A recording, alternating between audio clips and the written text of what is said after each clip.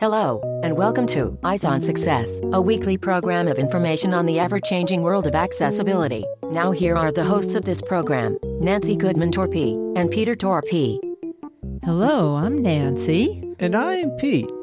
Well, we've finally gotten used to listening to people talk to their smartphones and devices like Alexa, but we understand from the guests we're going to interview today that people are starting to speak to their appliances at home. We'll speak with Eric Manser, who attended the world's largest consumer technology convention, known as CES, and while there, he helped represent IBM's Accessible Ollie exhibit and toured some of the other exhibits. And he will be talking with us about his experiences at CES and about how numerous mainstream commercial products are becoming ever more accessible. But first, for our tip of the week. We start every episode with a tip of the week, and this usually comes out of the conversation, but this conversation is based on Eric's Facebook posts from his visit to CES recently, and one of his posts included a picture of Max, whoever he is, wearing a shirt that says, "Do what you can't." Yeah, absolutely. It was interesting. In my ability to get around and explore CES a little bit, there primarily as an exhibitor, but when I was able to go around and check out some of the vendors, it was really something to come across this Samsung exhibit, giving huge props to Samsung, where they had Max out front kind of telling passersby about what they were showing. And the fact that he was wearing a shirt that right on the shirt in big bold text said, "Do what you can't." And I was so blown away by that. I had to grab a picture of that shirt because, I mean, in my mind, that is such a great statement and really captures the essence of technology. And what we should be striving for in technology is to empower people and to let people be able to do things that they normally couldn't. Support for Eyes on Success is made possible by the Hadley Institute for the Blind and Visually Impaired, offering the 2018 New Venture Business Competition to help blind entrepreneurs turn their ideas into actual startups. More information and submission criteria is at www.hadley.edu/NVC. And by eSight, electronic glasses that help the legally blind see, be mobile, and engage in activities of daily living. More information about eSight can be found online at www.everyonedeservestosee.com.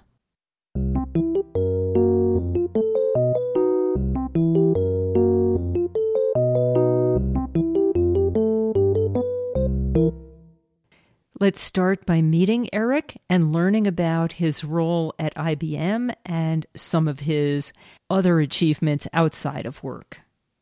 So, Eric, you've been with us several other times on Eyes on Success, but maybe you can reintroduce yourself and acquaint our listeners that are new what you do. Absolutely. Thank you both for having me again. It's a pleasure every time I'm able to be on your podcast. My name is Eric Manser. I live just outside of Boston, and I am currently working at IBM. I'm part of their research team focused on accessibility, and really our mission is accessibility enablement. And as a team, we really put in a very dedicated effort to just making sure that we have the most up-to-date and current information and tools and make those resources available so that accessibility just becomes part of the culture and just is, really. It must be really gratifying to be part of that team. When I joined at IBM, for a long time, I personally, as someone losing my own eyesight, I had come to almost identify accessibility as being something that was critical for people with disabilities. Accessibility is something that matters to everyone. At some point in everyone's life, we'll all experience some level of impairment. I mean, they say disability is, the one minority group that we'll all be a part of at some point. And so accessible design is really just good design that matters to everyone. And so it's really exciting to be part of the team that focuses on that here at IBM. Now, we've had you on the show talking about some of the accessibility work that you do with IBM, but the other episodes we've had you on had you running marathons, once with a celebrity guide, Peter Sagal, and once with a remote guide 1,000 miles away using the Aira technology. I understand that since the last time you were on the show, you set a world record for a blind athlete completing a triathlon?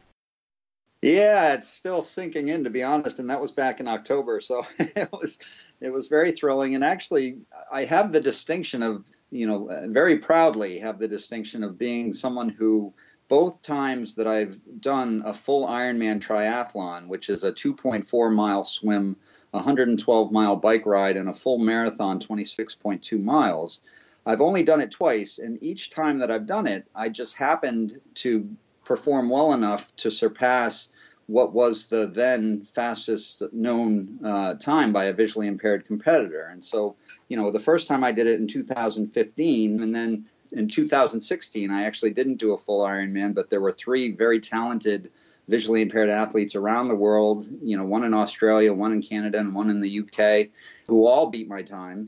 So I came back in October of 2017 trying to reclaim the world record, and I knew it was an ambitious goal.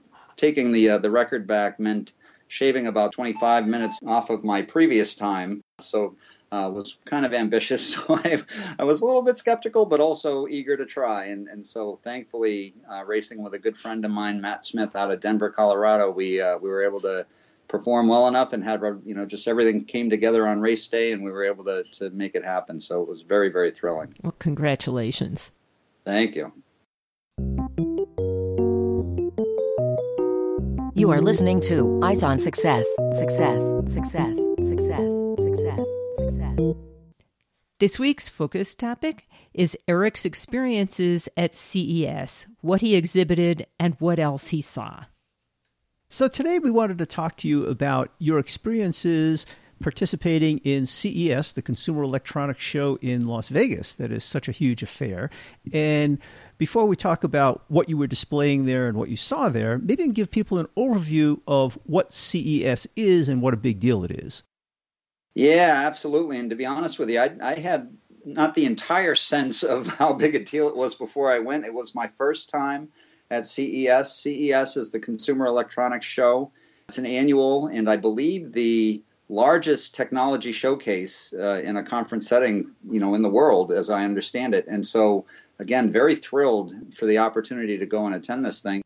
Yeah, I actually looked at their website and checked out the attendance, and it was over 180,000 people, plus all the exhibitors. It was huge. Absolutely. I mean, it's astonishing to be there. And again, there's so much. It can be overwhelming because, someone who is kind of a techie and wants to be able to check out as much of the stuff as possible. It's almost like being a kid on Christmas. It's like you want to try and hit everything and only so many hours in the day. So, and again, I've been to many conferences and conventions, and it was really a new experience. Nothing I've been to previously can compare. So it was something to be there. Tell us about the exhibit that you were hosting for IBM at CES. Sure. Actually, a year before, in January of 2017, IBM at CES announced a partnership with Local Motors, which is a younger company out of Arizona, who 3D prints vehicles. And so between IBM and Local Motors, and also in the partnership with CTA Foundation, which is the organization that puts on CES, so those 3 organizations agreed at CES in 2017 to team up on one vehicle in particular that Local Motors produces, and that vehicle is called Olli, O-L-L-I. What is Olli? It's a 12-person shuttle van. It's 3D printed. It's electric, it's self-driving, and it's cognitive in that it already has Watson capabilities from IBM embedded and built right into the vehicle itself. And what did this consortium do with the Olli platform? We set out on a mission to make Olli the most accessible self-driving vehicle that there is, and it was a very lofty goal, I guess.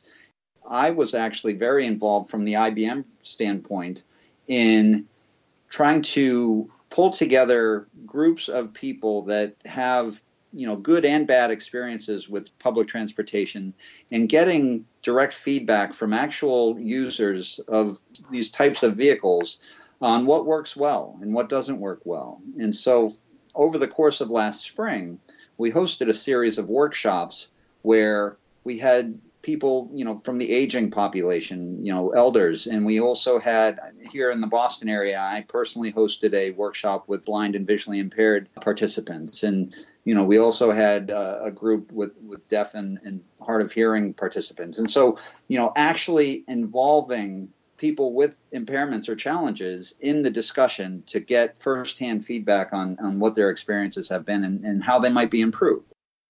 That sounds like a pretty ambitious goal. What were they actually able to show at CES?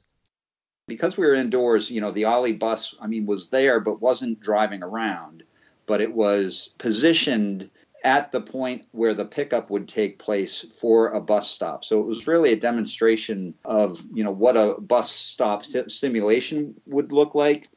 And we set it up basically as a walking tour so that anyone who stopped by to visit our booth would start, at one section, and as it happened, that was me. I was kind of there introducing the 4 personas that we had come up with. And so 4 examples of potential Ollie riders, and I would kind of describe them. And I happened, very proudly and humbly to be one of those personas. So I was there myself representing blindness or visual impairment. And then we also had a colleague of mine, Brent, who is deaf, Grace, who experiences cognitive impairments, so challenges with things like memory and language. And then we also had Catherine as someone who uses a wheelchair. And so I would be at the very beginning of the exhibit here, introducing people to those 4 personas and kind of, getting them on their way. And then from that point, they would move through our exhibit to the next stop where they had the opportunity to choose one of those personas that they'd like to go through the rest of the exhibit as. Once they got up to the bus stop, we had flat screens, under the covered bus stop, and the experience would adjust accordingly. So, it could present either audible feedback or high contrast feedback. If it were the Brent persona that they were using, a avatar would appear on the screen using sign language. So again, by the time they got to the actual shuttle itself, that's where they really started, once on board the shuttle, they started to see a lot of these younger tech companies that were being put to use in the solutioning that we did. You talked about wandering around the show to see what was going on at some of these other booths when you weren't actually staffing the IBM booth with a white cane, with a severe visual impairment. What did CES as an organization do to make that a more successful experience for you? Well, I was blown away because when I first got there, it was hard not to feel a little bit intimidated by the crowd size and, navigating just solid mass of people using the white cane felt a little daunting, but I was very pleased to realize that just above from where our booth was, CES had an established accessibility services booth, and making that connection with their accessibility services early in the week was such a huge enhancement to my overall experience.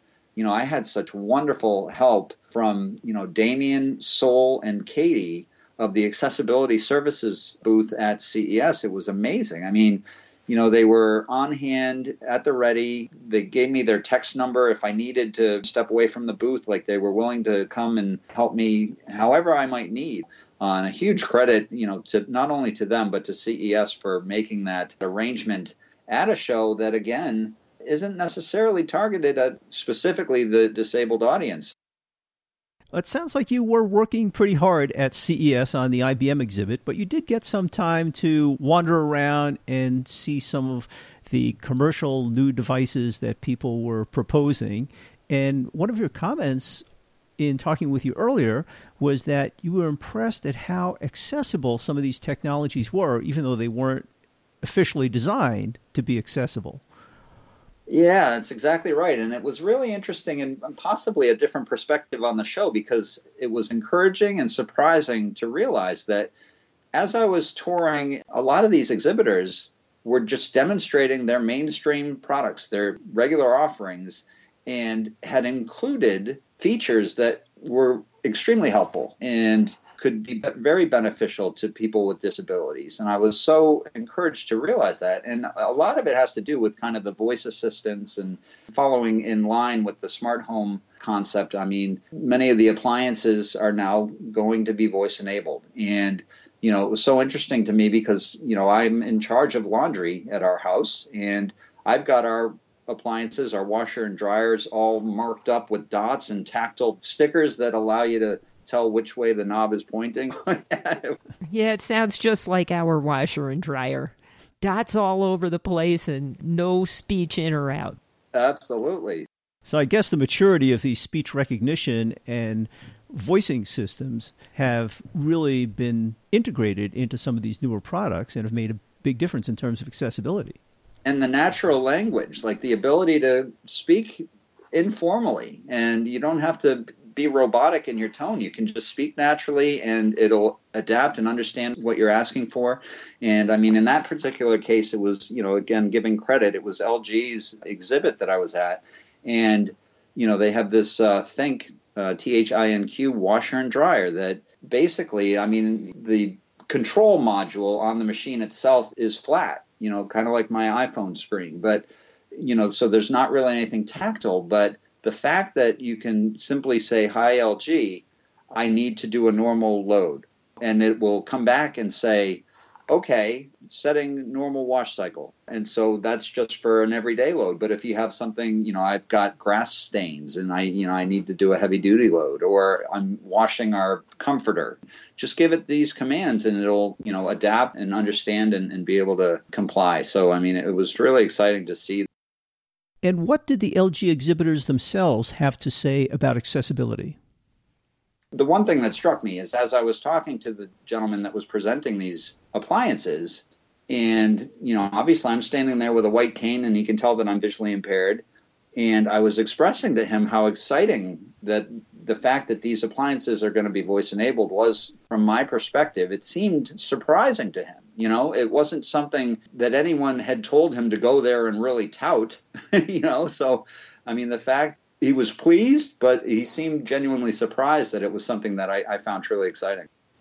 Yeah, so it's interesting. They're not just doing this for the visually impaired community or other disabilities, that they're just including these kind of neat tools just because they can, and it makes life easier for everybody. Absolutely right. I think I posted something to the effect of, they don't realize they're doing these kind of nice-to-haves conveniences that are, really convenient for the mainstream. But literally for some, I mean, they take something that wasn't easily doable or even in some cases not possible and making it possible for some that can uniquely benefit from these kinds of innovations. So it was really exciting. That's the talking washer and dryer. What were some of the other cool things you saw? Yeah, I was also very impressed. And again, I'll give credit where credit is due, as I said throughout this. But, I also stopped by Samsung. And, Samsung, like IBM, had multiple presences at the show. But the booth that I happened to catch was basically their smart home exhibit, where they have Bixby as their voice assistant. I hadn't been familiar with Bixby, but one thing that was particularly cool about their smart home exhibit was their refrigerator. The thing that really impressed me about that was it can analyze its own contents and give audible feedback on things that may be expired or expiring. So, as an example, if I have my milk or my orange juice that has the sell-by date on the carton, then this refrigerator has the ability to keep me apprised of that information, which is very valuable because it can be very challenging to be able to make out those printed expiration dates on those containers. And so having kind of on a rolling basis the ability to have your appliance keep you aware of that as someone who's visually impaired. I mean, if I lived alone or want to be independent with that kind of information, I mean, it's extremely helpful. So again, another interesting example. And again, that was Max. who was kind of telling me about that with his, do what you can't shirt on. And, again, he seemed to be realizing in the moment that it's something that could really benefit people who are blind or visually impaired, and seemed enthused about that when I shared my excitement.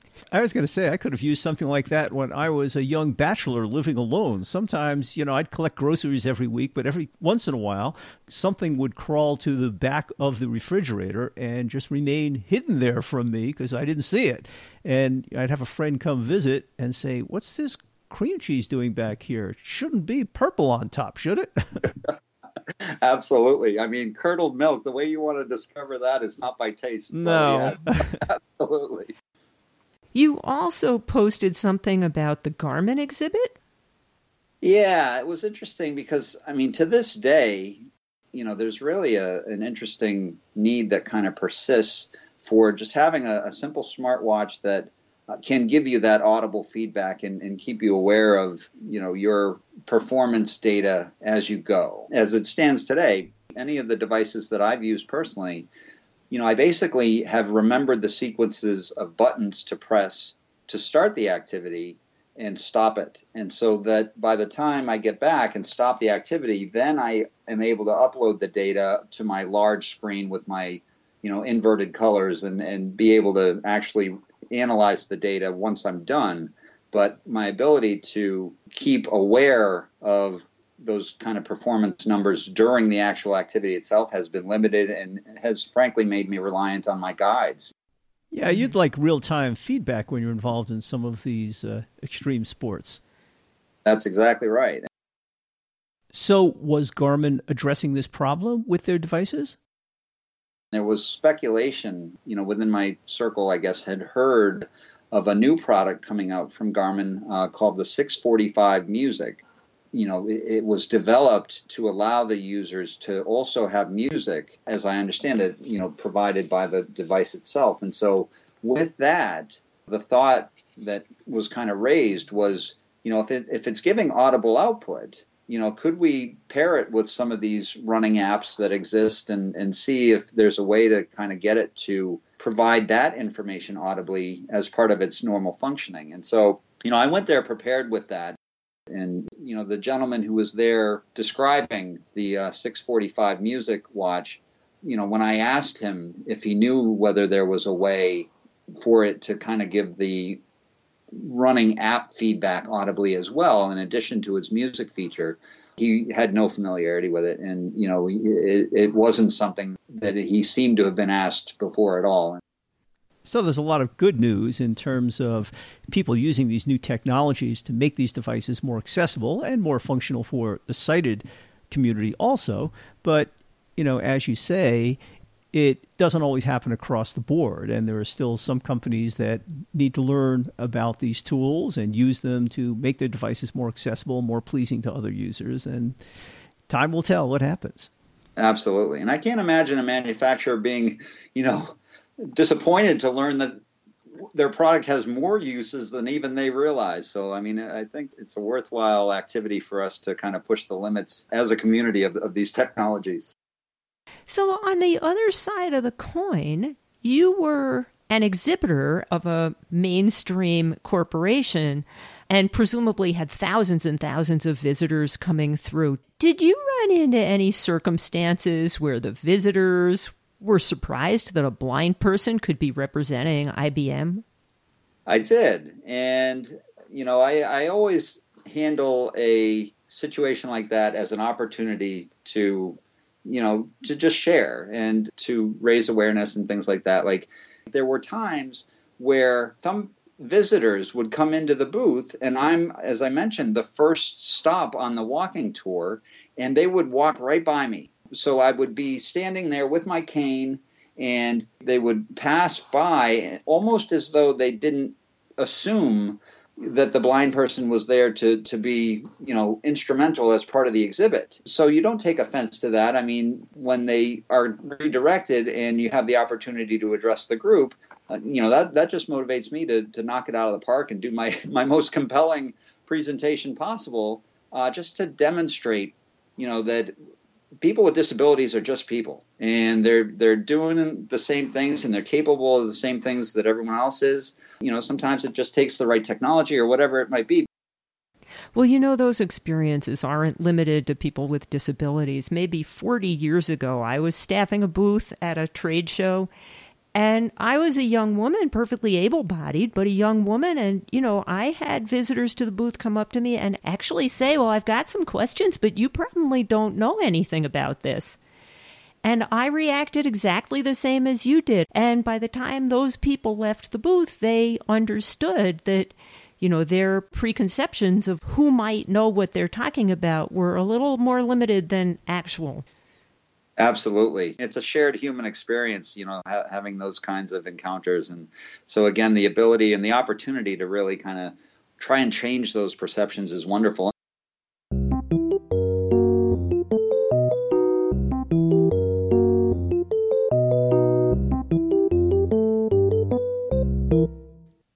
Now for this week's final item, how to learn more about CES and about work on access technology at IBM, and also how to contact Eric Manser.